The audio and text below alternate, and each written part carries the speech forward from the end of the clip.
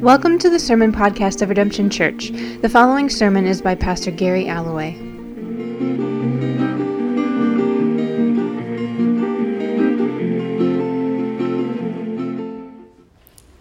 While he was still speaking, Judas, one of the 12, arrived. With him was a large crowd armed with swords and clubs, sent from the chief priests and the elders of the people. Now the betrayer had arranged a signal with them. "The one I kiss is the man. Arrest him." Going at once to Jesus, Judas said, "Greetings, Rabbi," and kissed him. Jesus replied, "Do what you came for, friend." Then the men stepped forward, seized Jesus, and arrested him. With that, one of Jesus' companions reached for his sword, drew it out, and struck the servant of the high priest, cutting off his ear. "Put your sword back in its place," Jesus said to him. "For all who draw the sword will die by the sword. Do you think I cannot call on my Father, and he will at once put at my disposal more than 12 legions of angels? But how then would the scriptures be fulfilled that say it must happen this way?" In that hour, Jesus said to the crowd, "Am I leading a rebellion that you have come out with swords and clubs to capture me? Every day I sat in the temple courts teaching, and you did not arrest me. But this has all taken place that the writings of the prophets might be fulfilled." Then all the disciples deserted him and fled. This is the word of the Lord. Thanks be to God.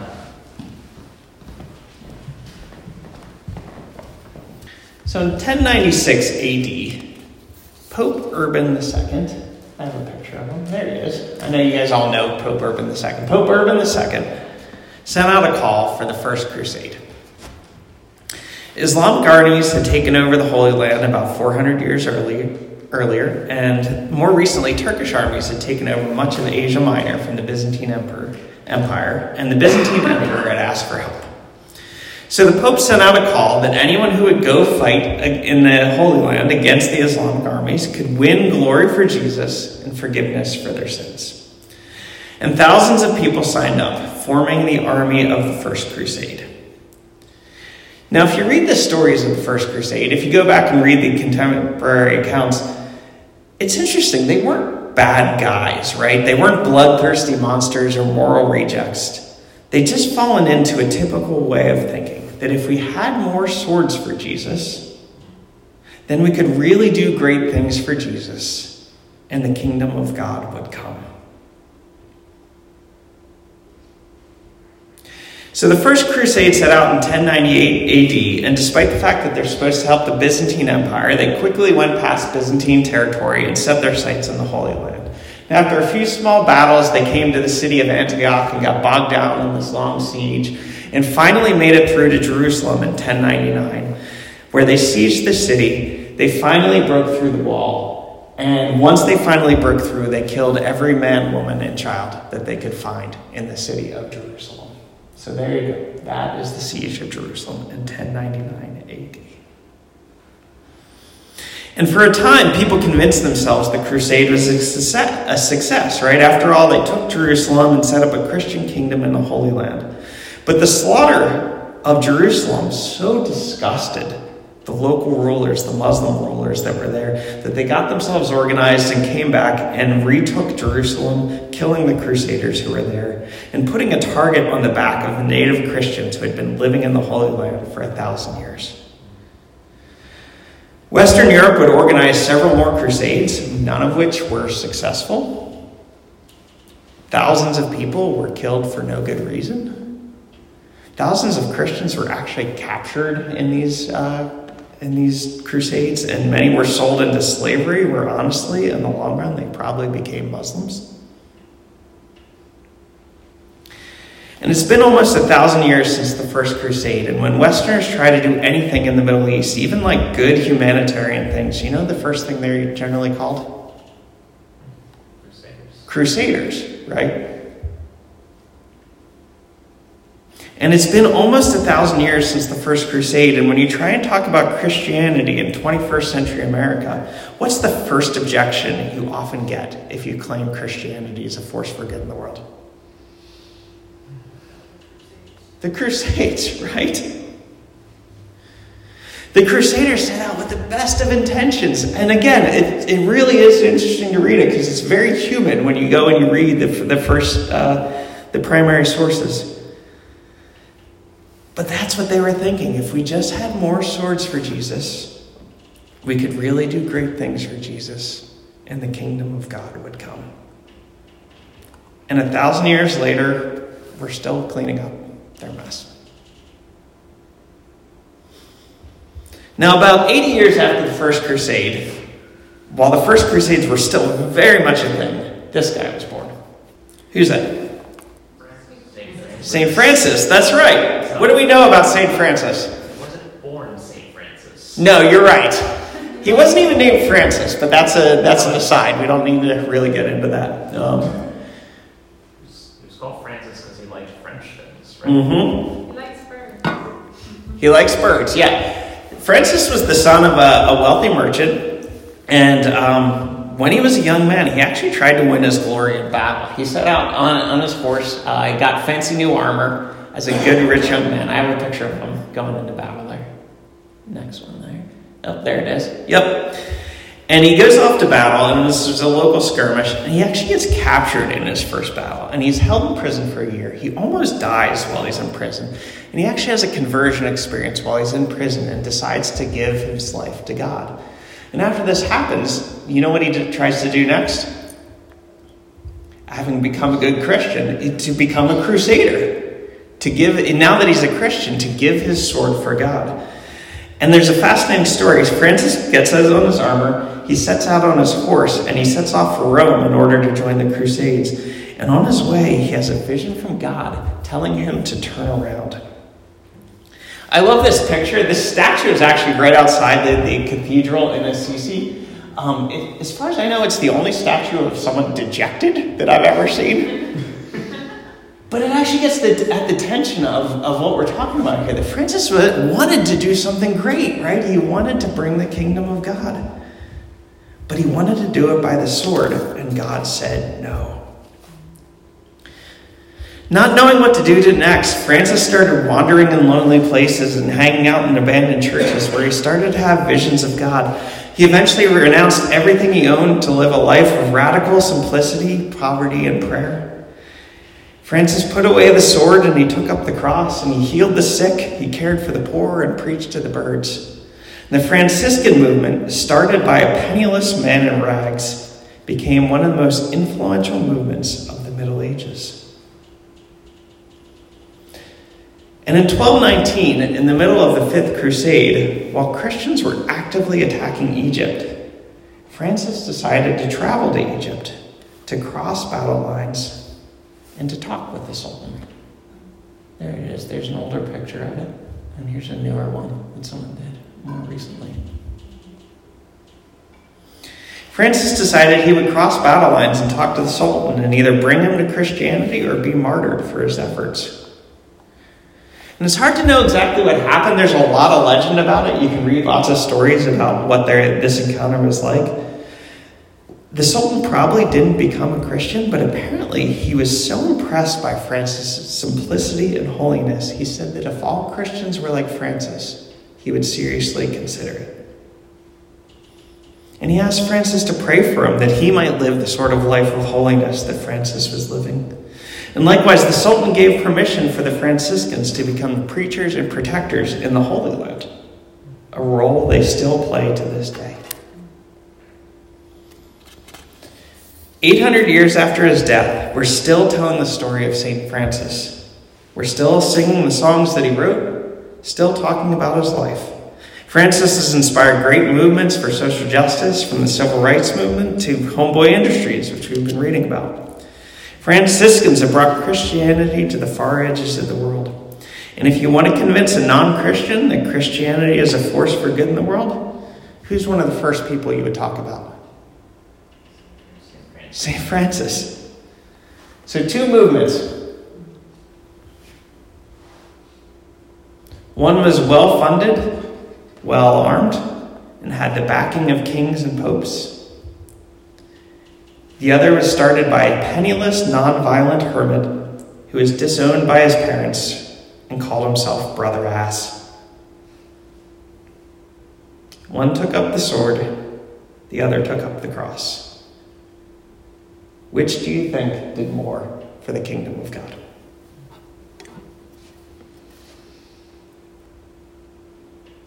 So tonight we're on our fourth week on what Jesus taught about the cross, and we come to Jesus' famous phrase, put away the sword. Jesus had been telling the disciples for some time that they were headed to Jerusalem, right, where there would be this fateful showdown with the powers that be.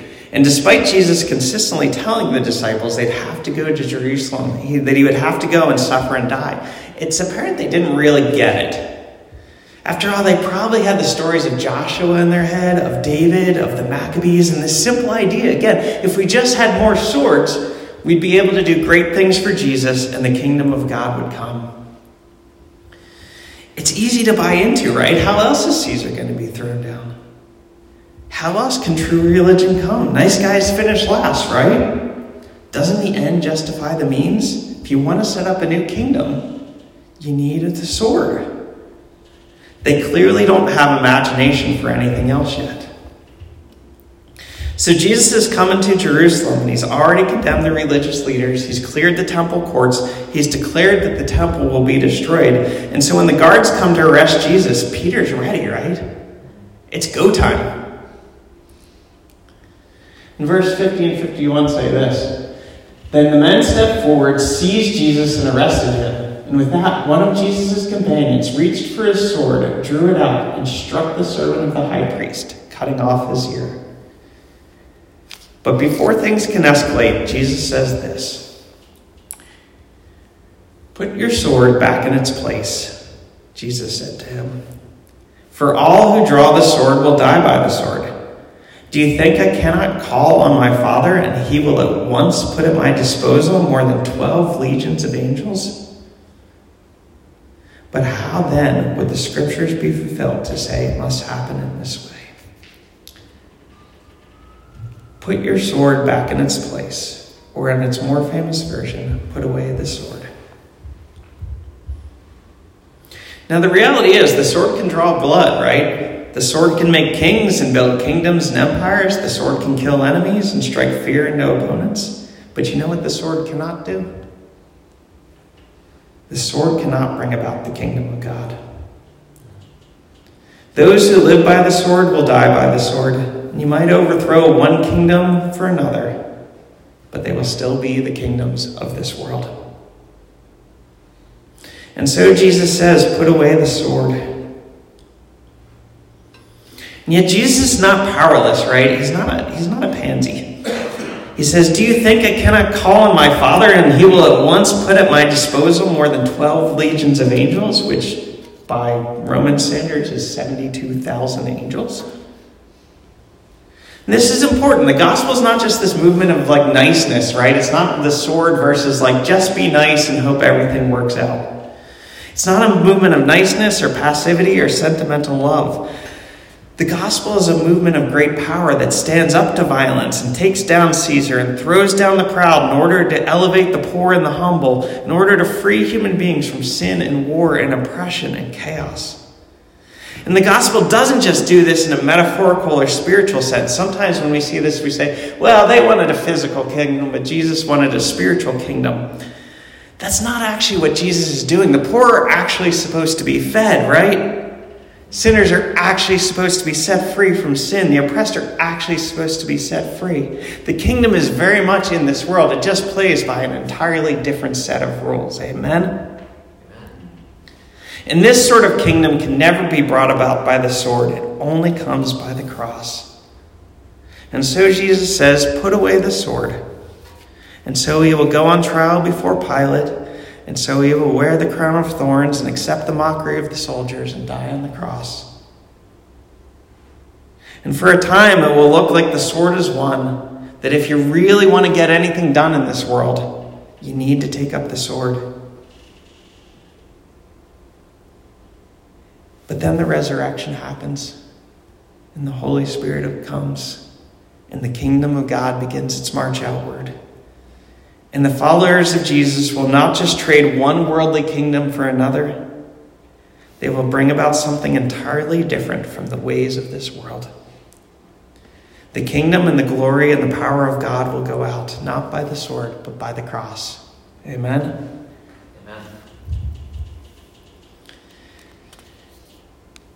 And despite the fact that we have the example of Jesus in the book of Acts, we still mess this up constantly, right? If we just had more swords for Jesus, you can take that. That's Christopher Columbus. We'll get to him in a second. Okay. If we just had more swords for Jesus, we would have more influence for Jesus, and the kingdom of God will be spread. Do you recognize that thinking? Like, it might not be swords, right? It might not be literal swords. It might be military, but it might also be senators or presidents or Supreme Court justices. It might be cultural influence or money or political organization. It might just be really big churches, right? If we just had more people, bigger buildings, better signs, then we could really do some stuff for Jesus. But for the first 300 years of the church, it had no worldly power. It had no swords. And the church was forced to grow by loving the poor and caring for widows and orphans, by prayer and seeking holiness, practicing radical generosity, taking care of prostitutes instead of exploiting them, and when needed, giving up one's life in martyrdom. And for 300 years, the church grew, having almost no worldly power to speak of. And then Constantine became a Christian, and for the first time ever, an army marched out under the banner of Christianity. And in many ways, 1700 years later, this hasn't stopped. In 400 AD, Augustine began arguing that it was okay to forcibly convert people. And many people in Rome became Christians under threat of the sword. And for the first time in history, you could be a Christian and not be required to be like Jesus. And the church began its long struggle with nominalism. We might think that colonialism spread Christianity, right? There's old Christopher Columbus.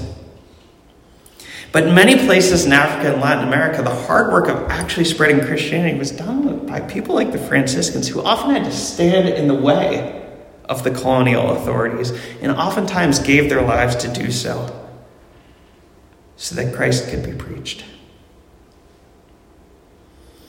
More recently, I think about the war in Iraq. I remember when the war in Iraq started.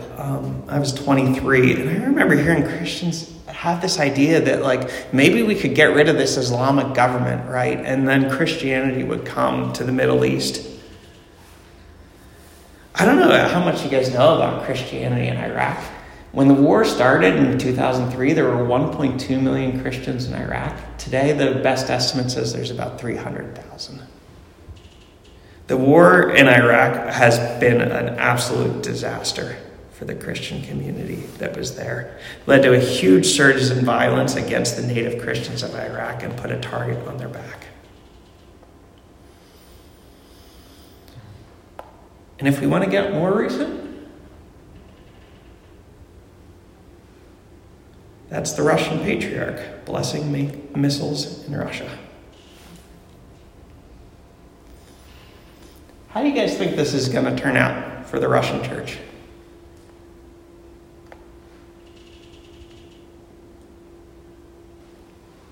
And of course, in the United States, we have become a far more secular nation in the past 50 years. And I understand that people want to do something about that, but by and large, the church's response has not been to take up the cross, right? It has not been to be humbled in itself and become more like Christ. Instead, the church's response to loss of power has been what? To try and cling to power and grab power any way it can.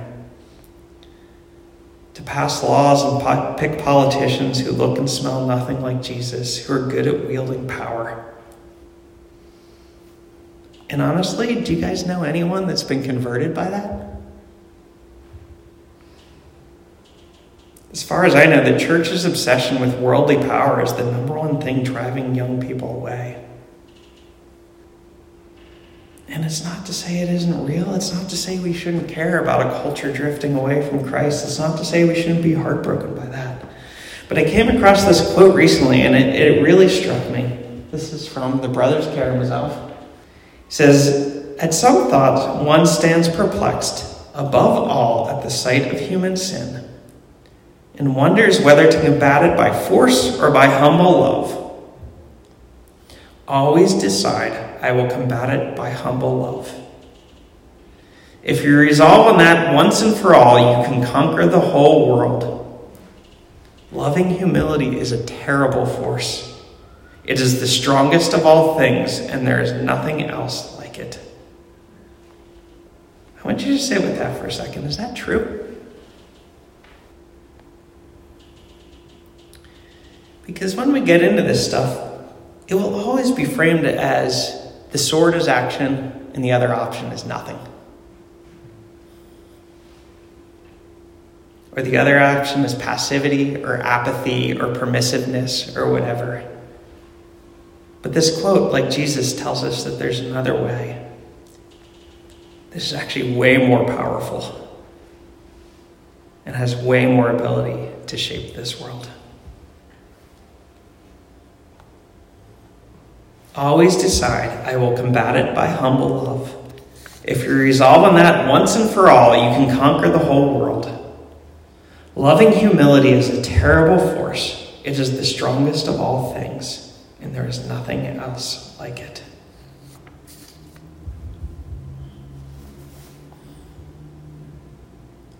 So when we look at our culture, when we look at secularism, when we look at people leaving the church and the loss of influence of the church,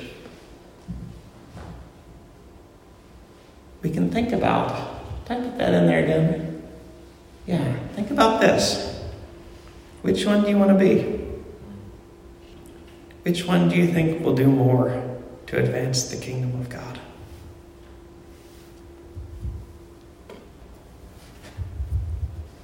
At the end of the day, the kingdom of God will never come by the sword.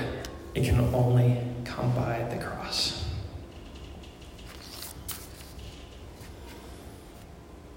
And so again, a lot of times when this stuff comes up, it'll be kind of framed in the language of strength and action, and we need to do something, or even like masculinity, right? And it's framed that the opposite of the sword is passivity or apathy.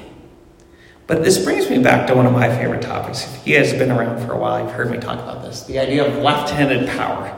The idea that the gospel does actually have great power, that we are actually supposed to go out, that we're actually supposed to stand against sin in this world.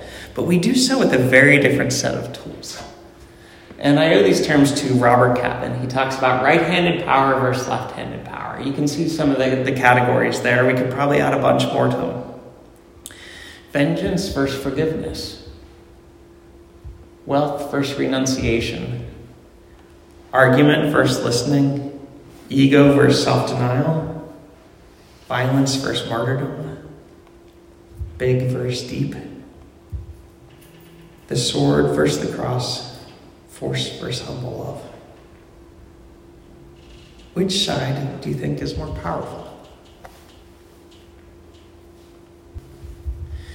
You probably all know what I want you to answer, right?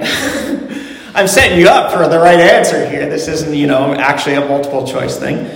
And in your soul, you probably know that's right. And then we come to the fork in the road where we actually have to make a decision. And right-handed power is faster, right? Provides immediate gratification. Feels like we did something. It validates us before others, right? Like, look at my resume. Look at the things I did, the things I built, the things I changed. And honestly, people get behind you if you have right-handed power.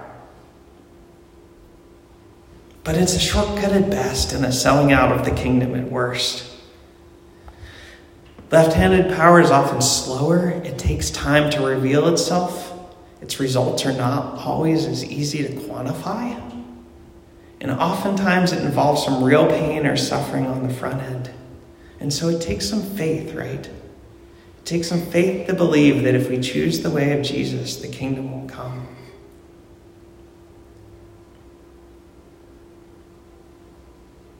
And I don't want to be naive. Right-handed power can do some damage, right? When the civil rights workers chose nonviolence, some were imprisoned, some were beaten, some were killed. The book of Revelation says that for a time, it will always appear like that is winning. It will always appear like Caesar is winning. Right-handed power usually wins round one, but the promise of Revelation is that in the end, Babylon will always fall. Babylon never lasts. So right-handed power can reshuffle the deck, it can overthrow governments and build empires. But if we see something like the civil rights movement, something like that, we see how that can actually change the world, actually change the consciousness of men, actually bring about the kingdom of God instead of just a shuffling of who's in charge. Right-handed power will always boast of its strength. But when we practice left-handed power in each of these, we actually open our hands. There's an aspect of self-emptying in all of these, right? We open our hands and we invite the Holy Spirit to come. We invite the power of God to come. And a much greater power comes in and begins to change the world. So when we start thinking, if we just had more swords or more power or more people or more money or more influence, we could do great things for Jesus. Just remember that Jesus was offered all the kingdoms of the world, right? And he turned it down to take up the cross. Because only the cross can bring about the kingdom of God. Amen?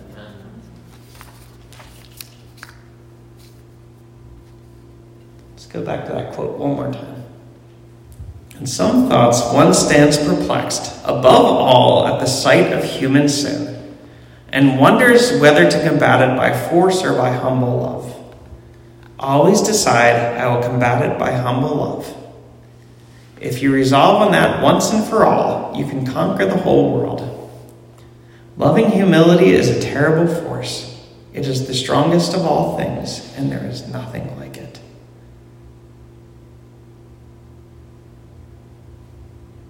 And this is exactly what Jesus does, right? He does it for this world, and he does it for you and me. Jesus could have crushed Pilate. He could have crushed the temple guard. He could have crushed you and me in our iniquity. Jesus at any time has 72,000 angels at his disposal who could have come to crush the sinners of the world. But Jesus chooses the cross. He chooses to save sinners rather than to crush them. Jesus chooses to save you and me out of our sin rather than to crush us within it. Jesus chooses loving humility, and loving humility is a terrible force. It is the strongest of all things, and there is nothing else like it. And he calls us to receive that even in the depths of our sin, we are not destroyed, we are not condemned, we are loved by a power, not with a powerless sentimental love, but with a fierce divine love that comes and wants to make all things new. And Christ calls us to open our hands and receive that and let that fierce divine love come and change us and shake us up and make us completely new. And then send us out in that love to do the exact same thing for our neighbors. To give away that radical, fierce, divine love until all things are made new.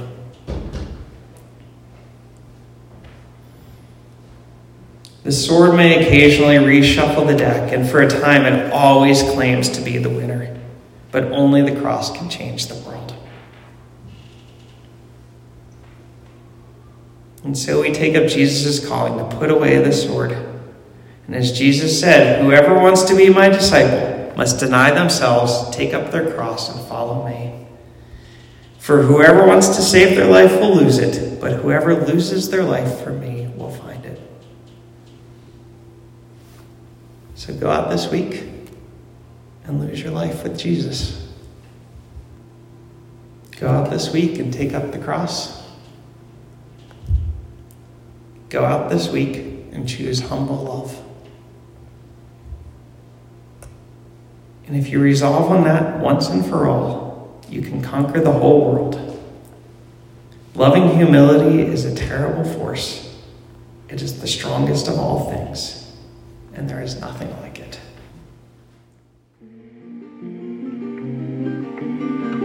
To find out more about Redemption Church, visit redemptionbristol.org.